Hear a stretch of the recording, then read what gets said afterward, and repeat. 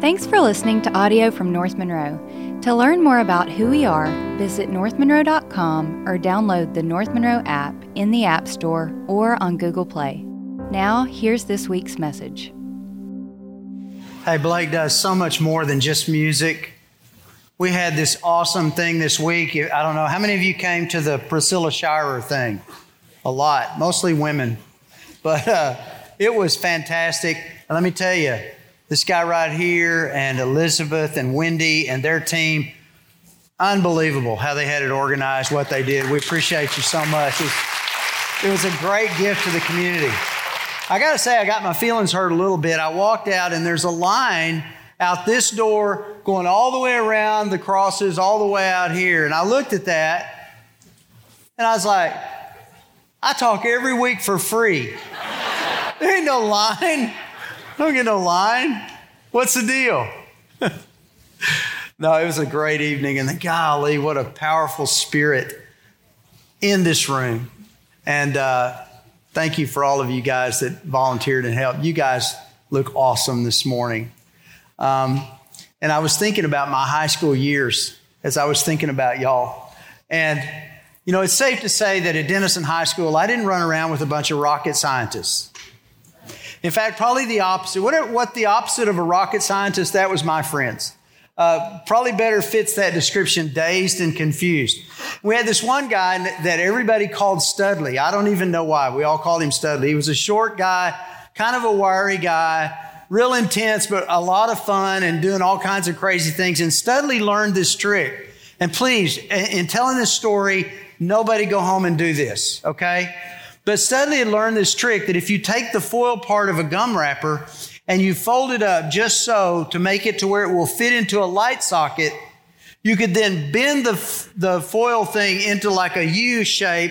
And if you bent down and you were super careful about how you stuck it in, because you have to be careful. If you stick it in too far, you're going to make contact, and you don't want to do that. He would just barely stick it in. Then he would stand up and he would kick it. And boom, the light socket would blow. Smoke would come out. Sparks would come out. So at school, anytime a teacher left the room, Studley would do his thing.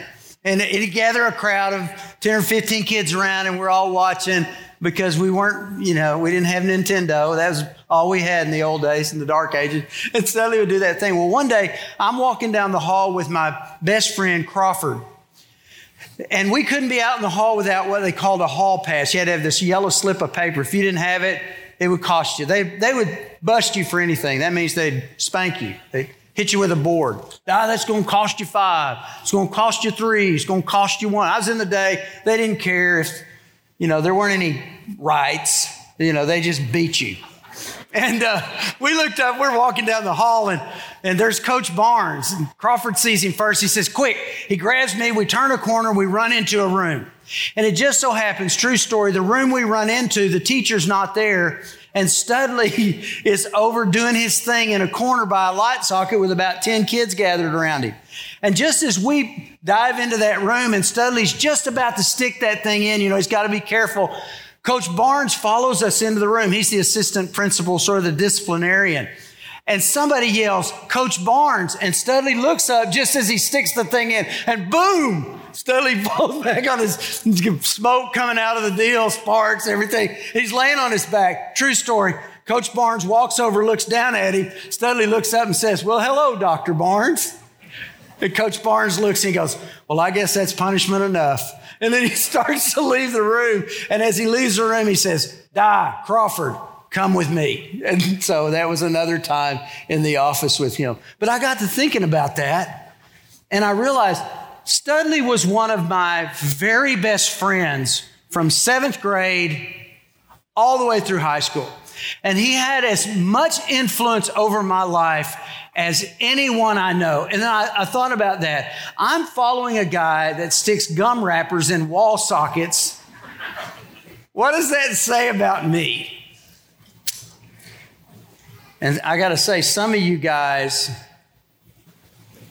are like my buddy Studley. You're going to spend your life sticking gum wrappers in wall sockets, trying to make things blow, not literally, but figuratively. And some of you guys are like me. You're following guys like that. Here's 2 insights I've learned First, the consequences of being dumb and making dumb decisions get worse as you get older. You get away with some stuff when you're younger, but it gets worse as you get older. And secondly, you don't naturally outgrow being dumb. You're just not going to outgrow it. You have to be intentional. And if you're following dumb people, you're going to do dumb stuff. And the more dumb stuff you do, the more cumulative it becomes until you live a life that you never intended to live. And so I wanted to take the word. We're going to start in John 1, which is what we've been studying lately. And I want you to see two things this morning. I want, first of all, you to realize how important it is who you choose to follow. And secondly, I want to challenge you to pursue a calling, not a career. And we see both of these in John chapter 1. So let's pick up the first one. Be careful who you follow, because we're all following someone. We follow our friends. We follow a teacher or a professor. We follow a celebrity or a personality. You have all these micro-influencers in the world today, and everybody's dressing like them and trying to look like them, think like them, act like them, and, everybody's following somebody. And the saddest part is that we seldom really think through who it is that we're following. It just seems to carry us along by inertia. I never deliberately, intentionally set out to go, I'm going to make Studley my mentor. He just became my friend, and by virtue of my friend and proximity to me emotionally and psychologically and spiritually, he became the key influencer of my life. That's the way it works. I'll never forget a story I read about a young girl named Lynette Alice Fromm. That name's meaningless to most of you. Her nickname was Squeaky. And some of you older guys remember Squeaky Fromm, don't you? Squeaky Fromm grew up in a middle to upper middle class California home. Not an abusive situation, not one of these terrible home lives where mama's run into the bars and daddy's long gone and all that stuff. Not that at all. Her dad was an aerospace engineer. And early in her life, she made straight A's. It was kind of a straight-laced family, and dad was bouncing around different places, pursuing his career. And then this is the 60s, the 70s, California, the drug culture, drug scene, tune in, turn on, tune out, however that thing goes. And so she gets caught up in that. Her grades begin to drop. She barely passes high school. And her dad persuades her to go to a community college. She goes, but the drug thing's got a hold of her, and she flunks out of community college. Lots of big arguments, lots of fights with dad. Finally, dad's had enough. He kicks her out of the house. So she's homeless. And she's struggling with depression. She's sitting on a curb one day, and she's watching buses come and people step off of the buses. True story. You can look this up. She's sitting there, and out steps a guy named Charles Manson.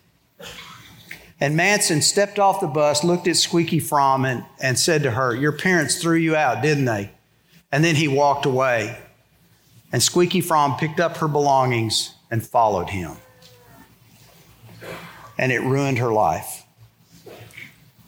All because of a series of terrible decisions that led to following the wrong guy.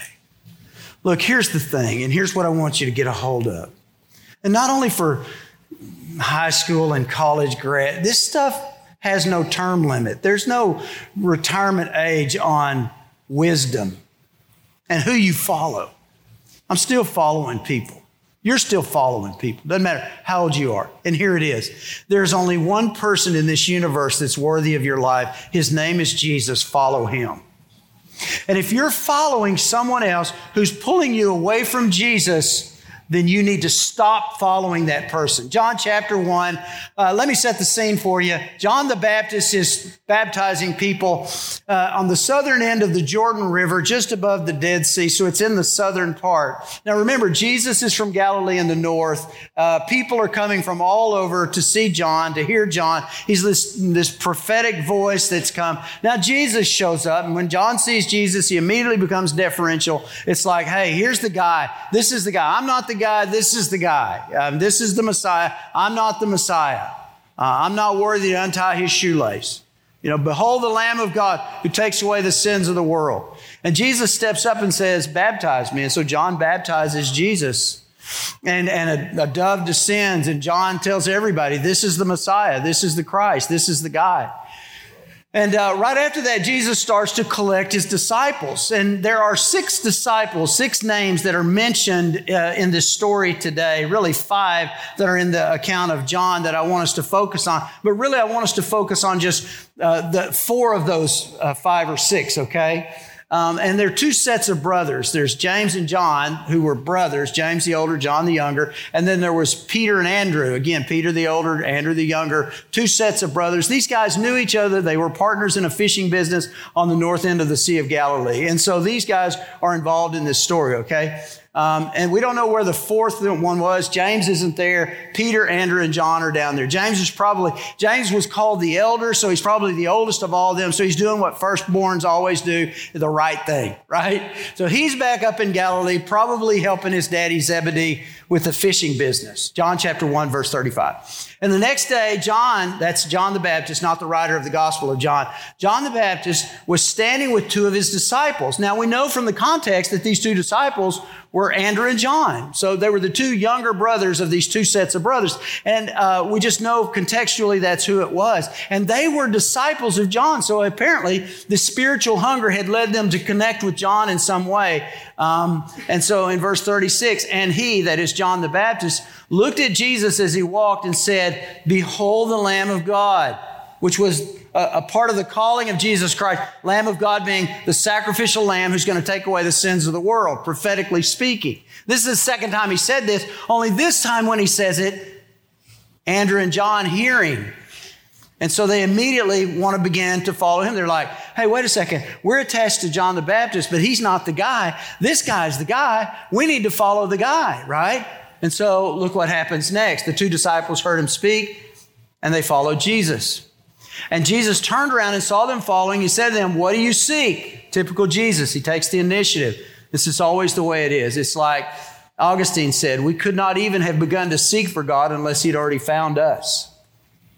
And they said to him, "Rabbi," which translated as teacher, "where are you staying?" So Jesus turns around and is like, "What do you seek?" Well, they're not seeking really where he stays. You know, they're kind of at a distance, a bit in awe. Jesus is this celebrity. They want to get near him. They'd like a conversation with him, but they don't want to impose, you know. So they're keeping this healthy distance. Jesus turns around and like, "What are you guys seeking?" "Well, where are you staying, Jesus?" That's not really what they're after, but it seems to be the safest way to get at it. And so Jesus said, "Come and you will see." This is verse 39. So they came and saw where he was staying, and they stayed with him that day, for it was about the 10th hour. So John and Andrew wind up hanging out with Jesus all day. How cool would that be?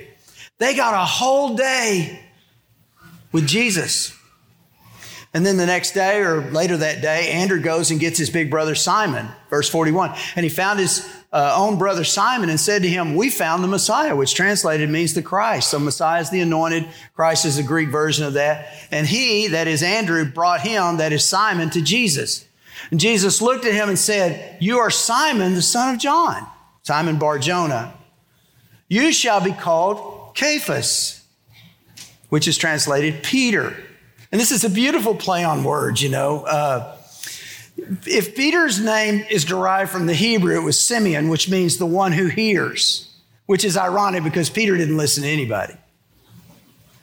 If it was derived from the Greek word for Peter, for Simon, is small stone, crushed stone like gravel or river stone. And so Jesus says to him, "You're going to be called Cephas," or Peter, which doesn't mean crushed stone or small stone gravel. You're going to be the stone. In fact, later on when that happens, he becomes the foundational stone. And there's this beautiful idea that I'm going to take your messed up life that's all broken rocks and I'm going to turn it into the kind of rock that can support anything. And oftentimes when God would do a work with a person and they would have an experience with God, he'd change their name. You know, Saul became Paul, you know, that kind of thing. And that's what's going to happen with Simon. He's going to become known as Peter, but not yet. Not now. Notice the tense of the verb. You shall be called Cephas, Peter. In other words, Peter had an experience with Jesus, but he hadn't committed to following him. This is going to happen in the future, and it would happen in the future. They're at a place called Caesarea Philippi, and Jesus asked the disciples, "Who do they say I am?" And they say, well, some say you're John the Baptist. By then, John the Baptist had been killed, and they thought he was like a resurrected John the Baptist. Others say he's a prophet. He said, who do you say I am? And Peter makes this statement. He says, you're the Christ, the Son of the living God. And Jesus turns to Peter and says, blessed are you, Simon Bar-Jonah, for flesh and blood has not revealed this to you, but my Father has revealed this to you. He said, you're no longer going to be called Simon. You're going to be called Peter, Petros, the rock. And upon this rock, I'm going to build my church. And there's this beautiful idea of him taking that life and putting it together into something substantial. But here's the difference. When Peter makes that testimony later at Caesarea Philippi, he says, you are Peter. But in this case, he says, you will be. Not yet. In other words, Peter had an experience, but he hadn't committed to following him. The next day, Jesus heads back to the north to Galilee, but first he picks up Philip and Nathanael. If you look at verse 43, the next day, he purposed to go into Galilee, and he found Philip, and he said to him, follow me. And so Philip's like, okay, I'll follow, but I want to go get my buddy Nathanael. And so he goes to find Nathanael. Verse 45, Philip found Nathanael. Nathanael's sitting under a tree eating a fig, you know. And he said, we found him, of whom Moses in the law and also the prophets wrote, Jesus of Nazareth, the son of Joseph. And Nathanael said to him, can anything good come out of Nazareth? I love that. See, Nathanael, his name is Bartholomew in the other Gospels, but in this case, Nathanael, he says, can anything good come? See, he was from Cana, and Cana's in Galilee. Nazareth was kind of the big city in Galilee. It's kind of the 4A school. This is kind of a high school football thing, I think, going on. You got a 4A high school football team in Nazareth. You got maybe a 2A, 3A school over here in Cana. They hate those Nazarenes, you know, the Nazarene pirates or whatever they are. And so it's, can anything good come out of Nazareth? It's kind of like what we do here, you know. You got Ouachita and you got West Monroe, and can anything good come out of West Monroe? And the West Monroe people have got the Neville thing going on. Can anything good come out of Forsyth Avenue? Philip doesn't even answer him. He just says, come and see. And when Nathanael, Bartholomew, walks up to Jesus, Jesus says, I saw you under the fig tree, and it rocks his world. It blows his mind. He can't believe it. He's like, I'm dealing with a prophet here. And Jesus said, if that messed you up, boy, get ready, because I'm about to show you stuff that's going to rock your whole world. I'm going to teach you about what comes out of Nazareth. You're about to find out, son, what comes out of Nazareth. You're going to see things you never imagined. And so Philip and Nathanael followed Jesus. But here's the question. There are 5 guys in this story. Remember? There's Peter, they're called Simon at the time. There's Andrew, there's John, those 3 out of the 4 fishing buddies. And then there's Philip and Nathanael. These 2 followed Jesus. What happened to those other 3? Where'd they go? What'd they do? Well, let me show you something, okay? We got to go to Matthew to see this. Matthew chapter 4, verse 18. Now, as Jesus was walking by the Sea of Galilee, which is in the north, remember, he was going back to Galilee. He took Nathanael and Philip with him. Where'd those other guys go? Well, they went back to Galilee. They went back to their business. They went back to fishing. Jesus was walking by the Sea of Galilee. He saw 2 brothers, Simon, already met Simon, who was called Peter, and Andrew, his brother, casting a net into the sea, for they were fishermen. And I want to stop, wait a second. If they already knew Jesus from their encounter in John 1, then why aren't they already following him? And here's what I think. I think they met Jesus, but they didn't follow him because they were already following someone else. And you're like, well, who were they following? Well, they were partners in a fishing business with James and John. And James and John had a daddy named Zebedee. I mentioned him a couple of weeks ago. Zebedee was one of these large and in charge guys. He was, Jesus one time called James and John the sons of thunder. Now, he's not calling James and John thunder. He's calling them the sons of thunder. What's that mean? Well, that means that Zebedee is thunder.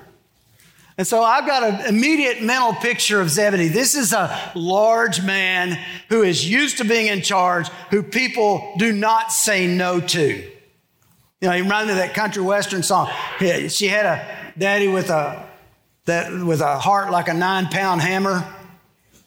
Might have even done a little time in the slammer. You know that one? What was I thinking? That's Zebedee. You just don't say, and these boys grew up at Zebedee's table, you know. Obviously, James and John did. They were his kids, but Peter and Andrew are those adopted kids that are just always around the house raiding the refrigerator. And Zebedee's the big guy, and Zebedee has created this lucrative fishing business, and he has expected these boys to take over the business when he's done. You're going to do what Zebedee says. And that's what they were doing. They were following their old boss. Nobody crossed Zebedee. Besides, they'd made a lot of money following Zebedee. Life was good, but it was pointless.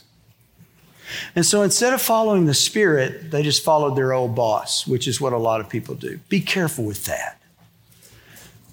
There is not a more important decision that you will make in your life than who you follow. Second thing is pursue a calling and not just a career. You're like, well, what's the difference? Here it is. A career will give you a comfortable life. A calling will give you a meaningful life. That's the difference. Never settle for a career without a calling.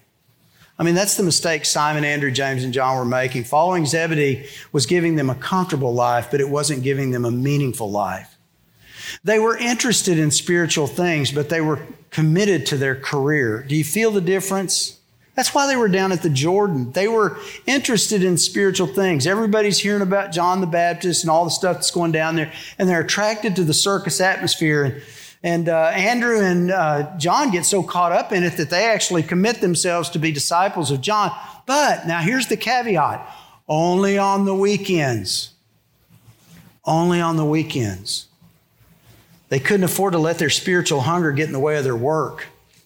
And guys, that's normal. That's what's happening all around us. You get an education, you chase the money, you get the F-250 or the Denali, and you get the house in the good neighborhood, and you take the killer vacations, you hit the gym, you battle aging, all of that, wear nice clothes, slay some big animals, put some heads on the wall. You know, you got it. You slay.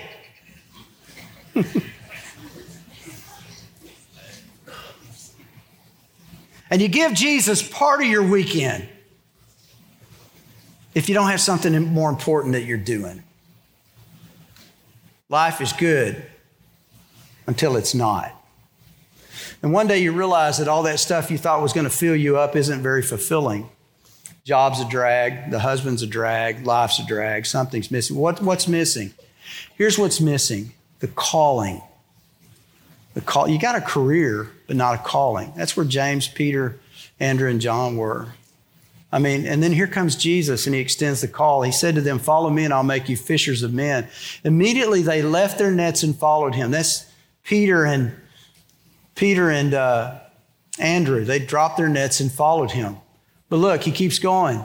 Going on from there, he saw two other brothers, James, the son of Zebedee. And look, the Bible is beautiful about its economy of words. It doesn't waste words. So if it inserts son of Zebedee, that's an important feature of this conversation. Zebedee is the key feature in what's going on in their life. He is the 500-pound gorilla. The son of Zebedee and John, his brother, in the boat with Zebedee, their father, mending their nets. And here we go again. And he called them.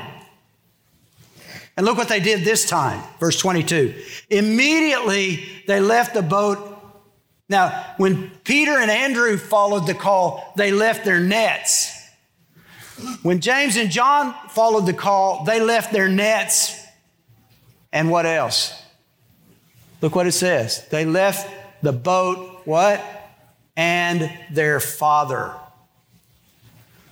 In other words, they're changing bosses. They're changing who they're choosing to follow. And notice it's immediate. It's immediate. Why is it immediate? Because this thing's been working on them. The Spirit's been working on them. They got introduced to Jesus over in John 1. They went home to Galilee and tried to get back to life as usual, but there's something going on now, and they begin to look at things differently. And if they get another chance, they're not going to miss this second chance. Jesus says, "Follow me." Immediately, they drop the nets and follow. And they stopped chasing a career and started following a calling. And it changed their life. And it changed your life. It changed my life. I mean, I know God is sovereign and He can use whomever He wills. And had these guys said no to Jesus, He would have lifted someone else up. But we would have never known about them. And the fact that they did what they did and they followed Jesus resonates with us right down to this day. We know Jesus because they followed him.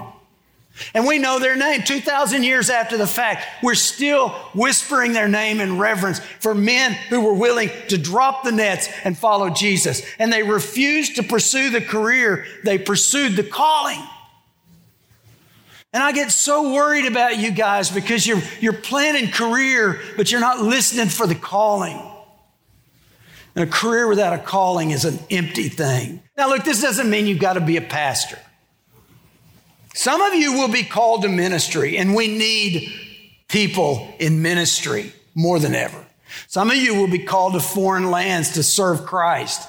Most of you will be called to stay where you are. And you'll be called to the medical field, and you'll be called into construction or the pipeline or business or teaching, whatever it is. Here's what you got to recognize. Whatever God gives you for a career becomes a platform for his calling. Whatever you do it to the glory of God. It becomes your calling. And you need to look at yourself and look and say, God, how can I pursue your purposes in this field of endeavor that I'm engaged in? Mm-hmm. And when you look at it like that, you find that rather than spending a life doing dumb stuff, this still cracks me up, sticking foil wrappers in light sockets. I'm trying to think of something dumber than that. It's hard. And when he did that, I was so dumb, I thought it was cool. So these two things keep resonating with me. Be careful who you follow. Man, if it's somebody that leads you away from Jesus, find somebody else to follow. There's only one person in this universe that's worthy of your life. His name is Jesus. Follow him. And then pursue your calling. God has designed you for a purpose. He's gifted you. And he's given you passions and desires and insights I don't have. Every one of you is better than me in some way. A lot of you are better than me in a lot of ways. And God made you that way. He didn't make everybody to be the same. But whatever he made you to do, he made you to do it for his purpose. Whatever your hand finds to do it with all your heart for the glory of Christ. Don't fall into the trap of having a career without a calling, because God's got a calling on your life. So I want to ask you two questions. First, who are you following? Who are you following? Do the people in your life pull you toward Jesus, or are they trying to drive you from him? If they're trying to, you need to find somebody else to follow. Second, what's your calling?